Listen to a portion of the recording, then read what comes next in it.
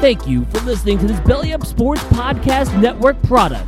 Some said we go belly up, so we made it our name, and we're still here.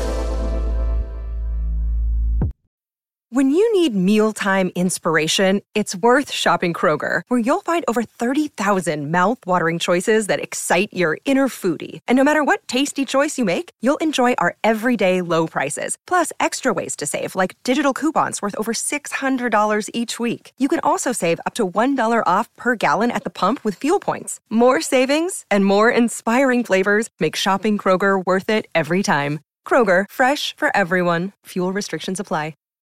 Think you know the Brooks Ghost? Think again. Introducing the all-new, better-than-ever Ghost 16. Now with nitrogen-infused cushioning for lightweight, supreme softness that feels good every step, every street, every single day. So go ahead, take your daily joyride in the all-new nitrogen-infused Ghost 16. It'll turn your everyday miles into everyday endorphins. Let's run there. Head to brooksrunning.com to learn more. All right, we now welcome to the program Kerry Miller, college basketball writer for Bleacher Report, but you may also know him as the creator, the godfather actually, of the John Ross quote bracket, a.k.a. the best college basketball bracket to fill out in March here. Kerry, welcome to the program. If you know anything about this show, you know that we love Rothstein quotes, so I'll start there.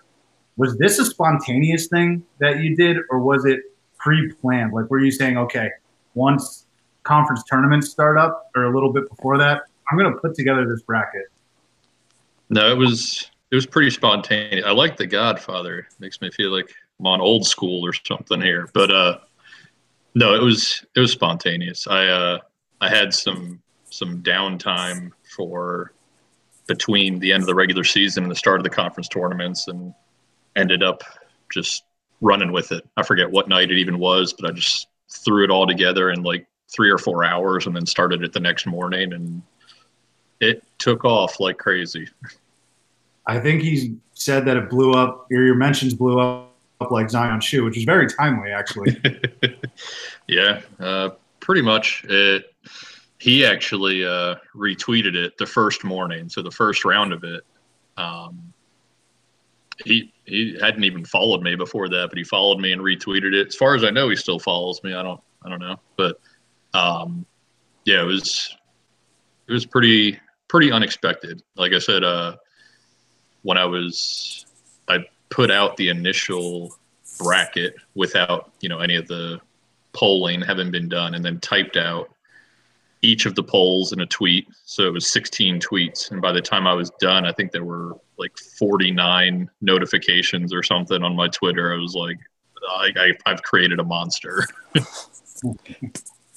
I have to imagine that, getting him to retweet you on something like this is a big crowning achievement in your career. Just simply because I feel like Rothstein just gets it from everyone, especially the college basketball nerds. He's going to hear it from everyone at all times. But you took it above and beyond, so I commend you for doing it, and I'm happy that John gave you your credit where it was due.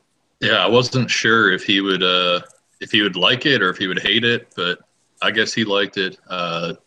Jeff Goodman, he's been following me for a couple of years, and he sent me a DM. He's like, I have to unfollow you until this is over. Like, you're driving me nuts. And then he refollowed me. He's like, you can tell people that I did that. I don't care. But yeah, I don't know if it was because of John's retweet or if he reached out to somebody at CBS, but I had people emailing me from CBS Sports like, hey, do you want to do an interview with John? I was like, I'm kind of busy now. Maybe in April, that'd be cool. But yeah, it turned into a career advancement opportunity just by joking around. It was kind of crazy. Well, that's what I was going to say. I'm sure you want to continue to climb the ranks in college basketball writing, football writing as well. But as far as I'm concerned, you've reached the apex, man. There's no going up from here. You gotta follow from Rothstein and a retweet from Rothstein. I've reached my crowning achievement. That's rough. I'm gonna have to start tweeting like Rothstein soon. So that's what I want to first start with. How did you acquire all the quotes? Because he has so many of them. He tweets them so often. How did you go? Did you just go and comb through his old tweets? How did you find all of them? Yep, that's exactly what I did. I looked through all of his tweets from November and all of them from February, which was, I mean, it's only 2 months, and February is the shortest month, but it took me like 2 hours just to read through all of them. And I was just making a mark of all the repetitive ones, or anything that, even if it wasn't repetitive, something like the West Virginia basketball one that ended up winning it all. There weren't too many of those this year because West Virginia was terrible, but he brought it back anyway, and I guess their fans really rallied around seeing that. Whatever it was, 12 or 13 times this season, with all the more wins they got. Yeah, so tell us a little bit about yourself, because I mean, I'm just going off of, you know, your Twitter handle here. You write for Bleacher Report. You're from Charlotte. That's about all I got on you, brother. that's all you need, man. No, I covered some poker tournaments. This has nothing to do with what I did with Bleacher Report, with somebody who claimed that he knew Rothstein when he was just a pup at ESPN New York like 15 years ago, and he tried to put me in contact with him. And that's when I started, like, I'm not infatuated with Rothstein by any means. I'm like lukewarm towards the guy. He's out there. I appreciate that he breaks news and whatnot, but we're infatuated. Well, yeah, some people are. That was the thing I found out the most from this, is like a lot of people really love it. I'm one of the few who's lukewarm on him. You either love him or you hate him, it seems. And I appreciate him more now from having gone through this, because I can't imagine like his whiteboard and his Twitter draft page of like how he keeps track of everything that he has going every day.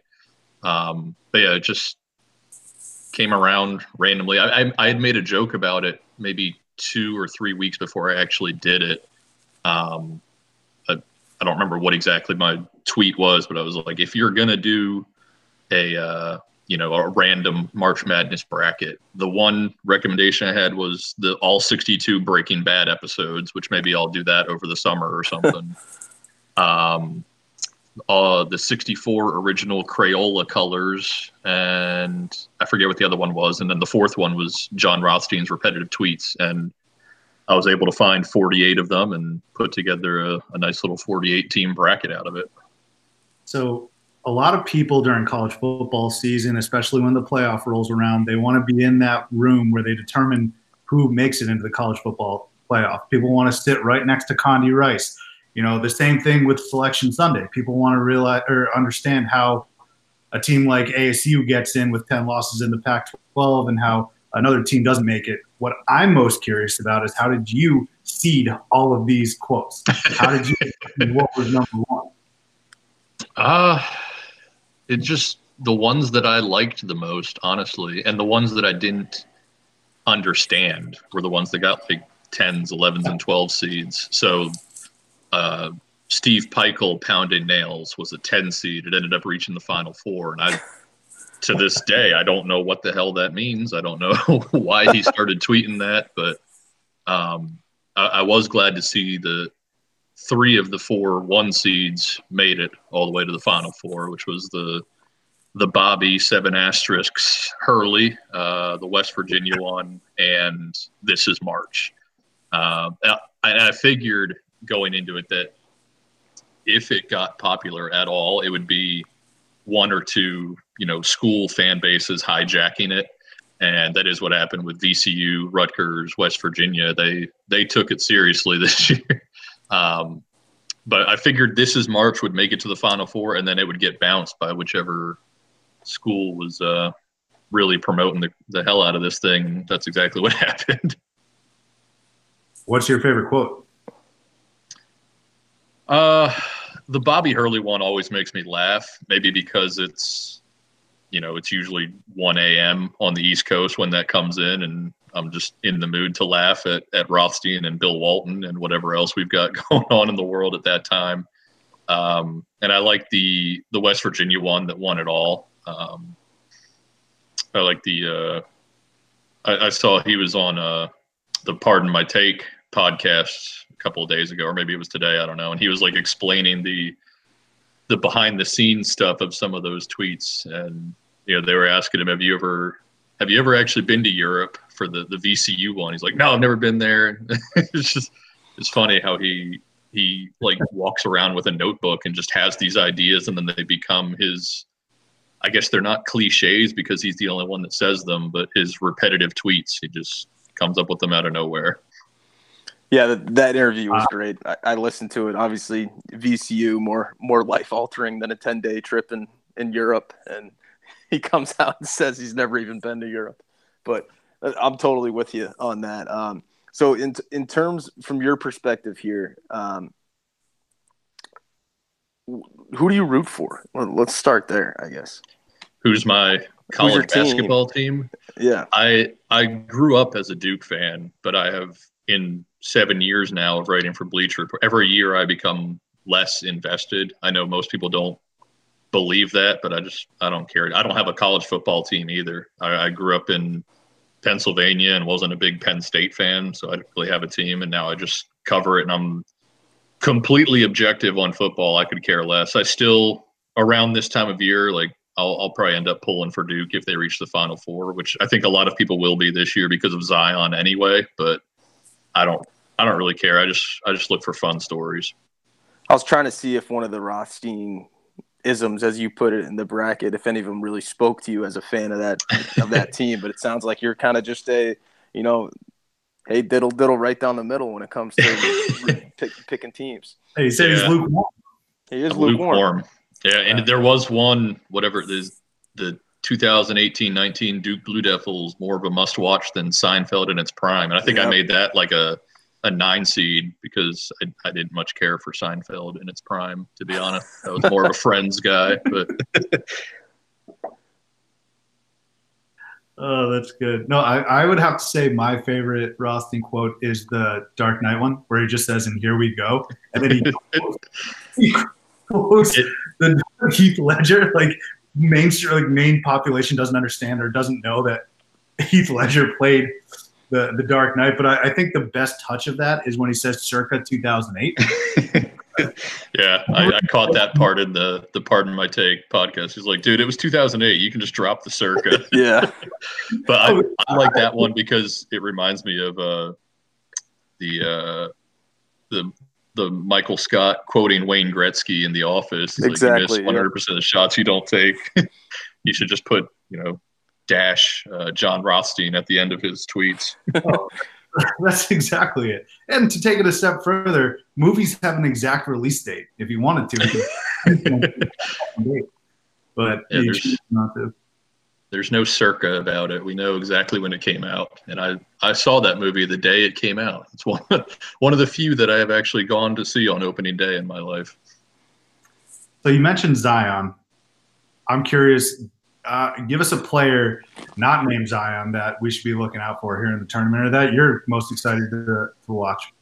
I mean, the Marcus Howard, Ja Morant matchup in the first round, Marquette versus Murray State. That was – I do the bracketology for Bleacher Report, and I think in mid-January I started projecting that as a possible 5-12 matchup, and I have been just aroused about its possibility ever since. I mean, it's going to be the most fun guard-on-guard game in the tournament, I think.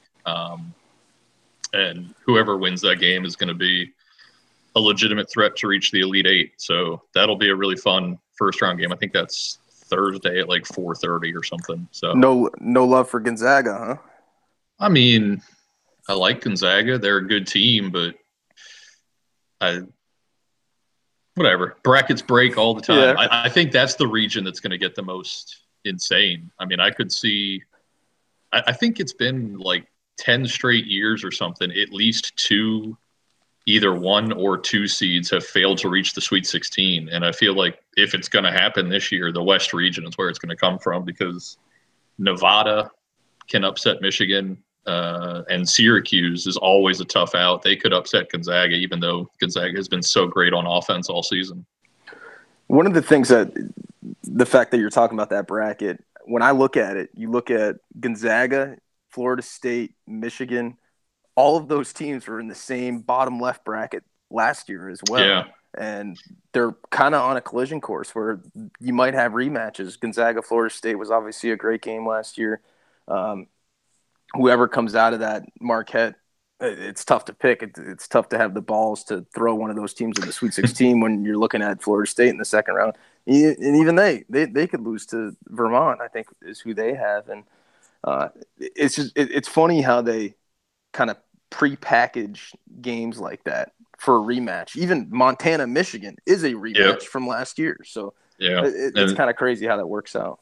It does tend to happen in the West region. I remember a couple of years ago, it was like Arizona and Wisconsin were the 1 and the 2 one year, and the next year they flipped and they were the 2 and the 1. So who knows how they end up doing that. Even after a decade of doing bracketology, I can't even like force those types of matchups, and yet they always seem to do it accidentally. But I did one, sticking on that region, I did the one stat bracket that has always worked for me, or not that it works, that I try and beat and I never can with my own gut picks, is average margin of victory times RPI. And I know RPI is dead now, but I'm still using it for this year's stat bracket. And in that region, it ends up being Gonzaga against Murray State and Buffalo against Nevada. So it's just like all of the mid-majors in the Sweet 16, which would be awesome. I wouldn't be shocked that there so many of those kind of lower-seeded mid-majors, even Northern Kentucky. I think they actually match up fairly well with a team like Texas Tech, where Texas they put up points, and Texas Tech might have a hard time keeping up with them if they get hot shooting.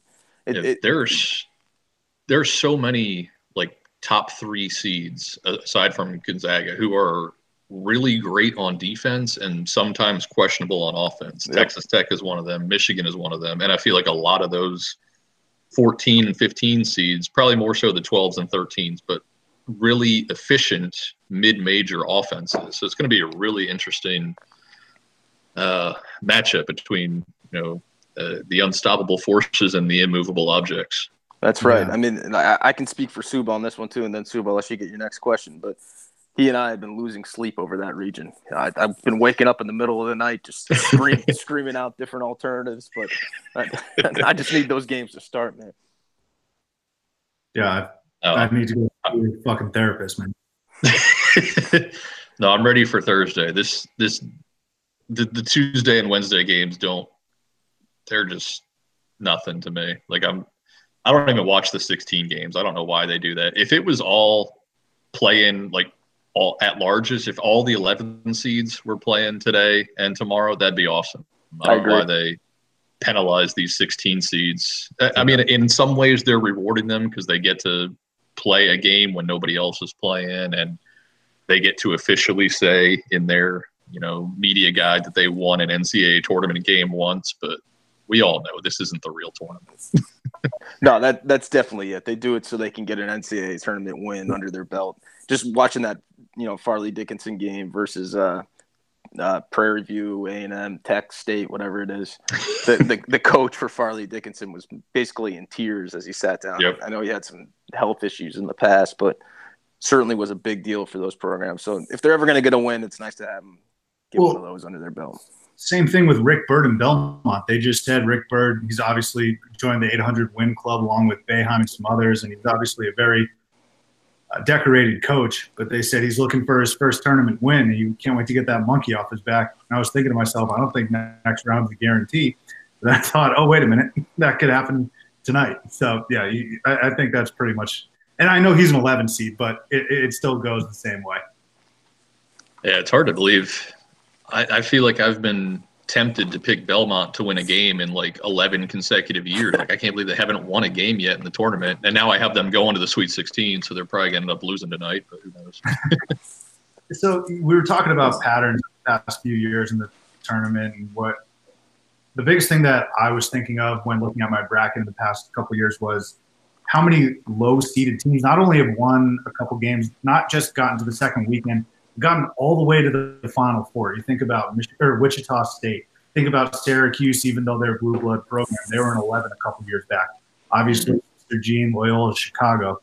In your estimation, give me a team below the 5 line that you think could seriously get to the Final Four. Well, Villanova's a 6, and they've won 2 of the last 3, so I guess that technically qualifies, though I don't think they're anywhere near as good this year. Maybe Nevada as a 7. They're seeded there because their schedule was weak. They didn't play many quality opponents, but they were a top 10 team in the preseason. We know they have the talent. They have 5 fifth-year seniors in their starting lineup. It wouldn't shock me at all to see them make a run. And a little bit deeper than that maybe is Belmont. If they win this game against Temple, they should beat Maryland in the next round. They get LSU after that, which is easily the weakest 3 seed in my opinion. And who knows from there? You get that Cinderella momentum and you end up upsetting a team like Michigan State, or I don't even remember who. I think it is Michigan State they would run into in the Sweet 16. But yep, yeah, if there is an 11 seed that's going to make a Loyola run this year, I think it's got to be Belmont. It's going to be interesting to watch. Shark, you got anything else for Kerry? That's all I got on mine. It's a college basketball thing. We got to do it the same way everyone at ESPN would do it, and any other college basketball show. What is your Final Four, and who do you got winning it all? Oh, God, what do I have? I have Duke winning it all. I know that, and that has nothing to do with me growing up rooting for Christian Laettner. You rooted for him? Yeah, I was like 6. He was fun. So I have Duke, Gonzaga, Virginia, and Kentucky. So 3 1s and a 2. Not very adventurous, but I feel like the top 8 teams are really good this year, and it's going to be hard for any of them to go down, even despite my commentary earlier about the West region probably blowing up. That's good. Final Four. Kerry, I appreciate the time, man. Thanks so much. And if you have any other interesting brackets that you're going to toss out there, let us know, especially related to college basketball. But for now, appreciate the Rothstein effort that you gave us. All right. It was fun. Thanks for having me on. Thanks, man. Have a good one.